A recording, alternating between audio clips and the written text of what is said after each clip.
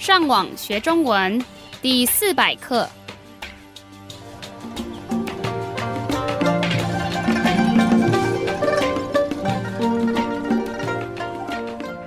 大家好，我是杨老师。大家好，我是赖老师。And hello, I'm Adam. 欢迎加入我们的中文学习课程。我们今天要介绍的国家是加拿大。先让我们听，等一下会在文章中出现的生字。平原 Field or plains. 地区 District, region, or area. 渥太华 Ottawa. 多伦多 Toronto. 温哥华 Vancouver. 原住民 Indigenous people or Aborigines. 集中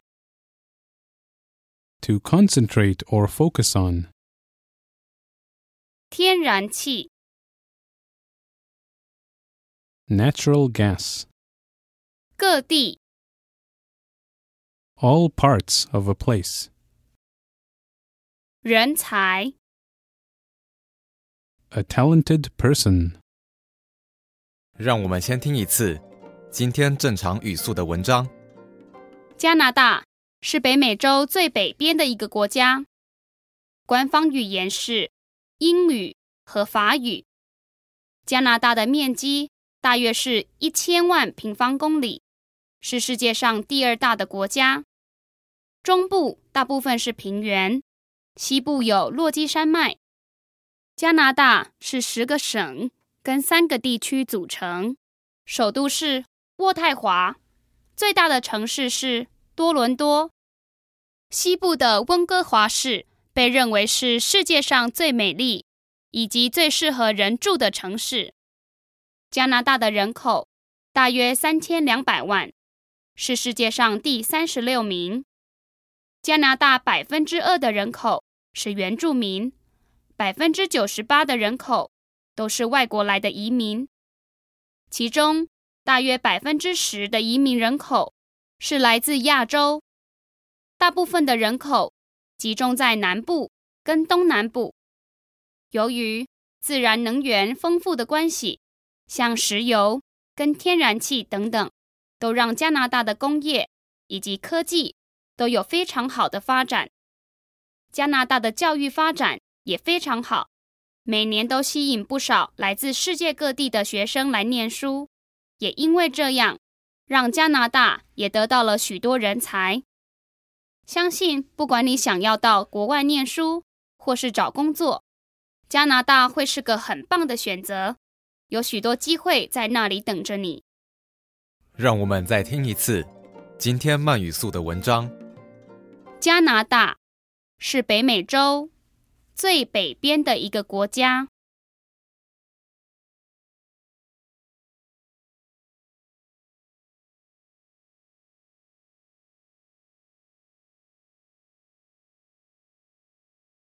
官方语言是英语和法语。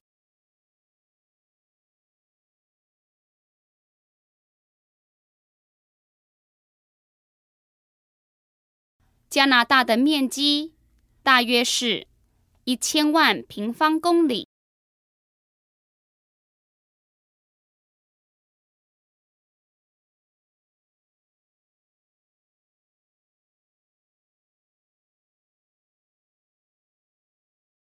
是世界上第2大的国家。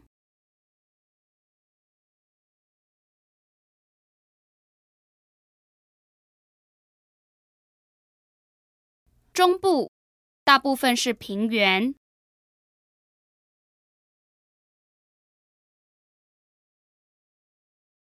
西部有落基山脉。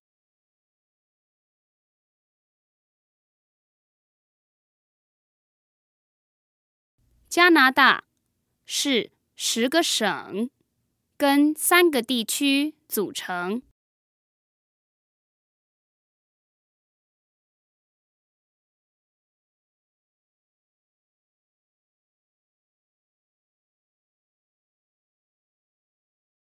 首都是渥太华。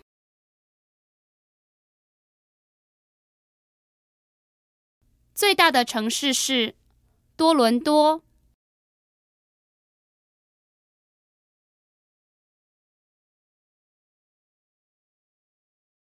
西部的温哥华市被认为是世界上最美丽以及最适合人住的城市。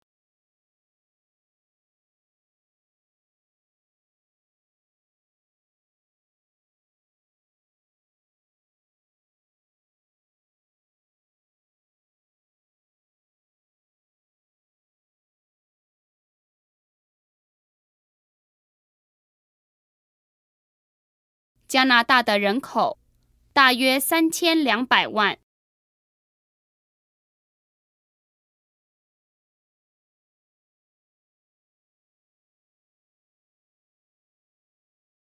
是世界上第36名。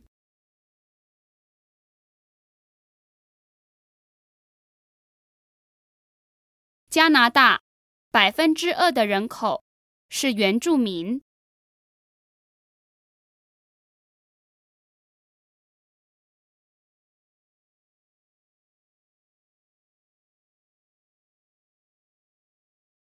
98%的人口都是外国来的移民。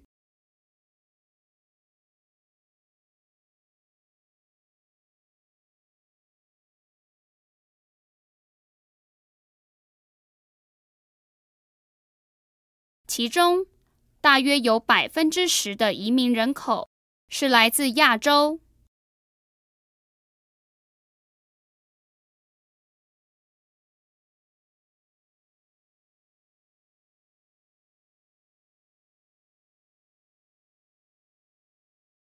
大部分的人口集中在南部跟东南部。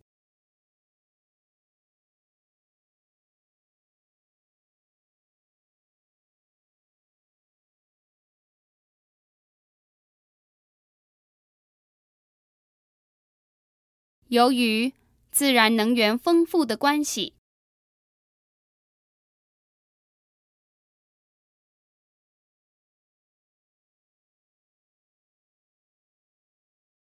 像石油跟天然气等等，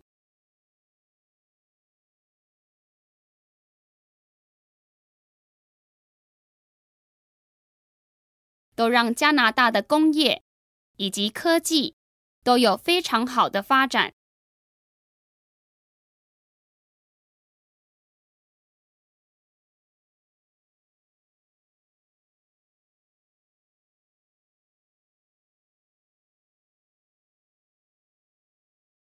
加拿大的教育发展也非常好。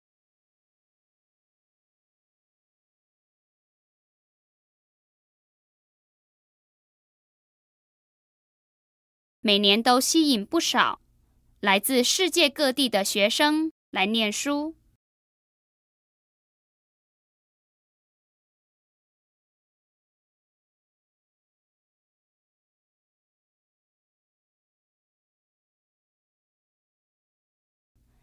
也因为这样，让加拿大也得到了许多人才。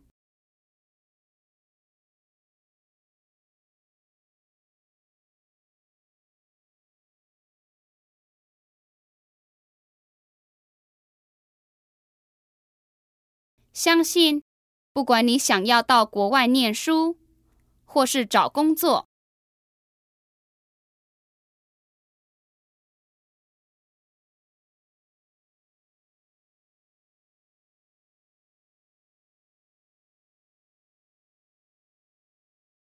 加拿大会是个很棒的选择。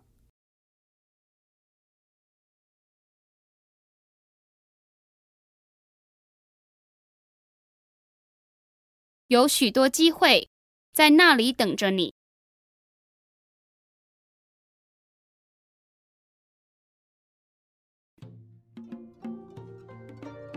我们希望今天的课对你们有帮助。如果你们需要更多的练习，你们可以上网到 ChineseTrack.com 这个地方。你们继续加油！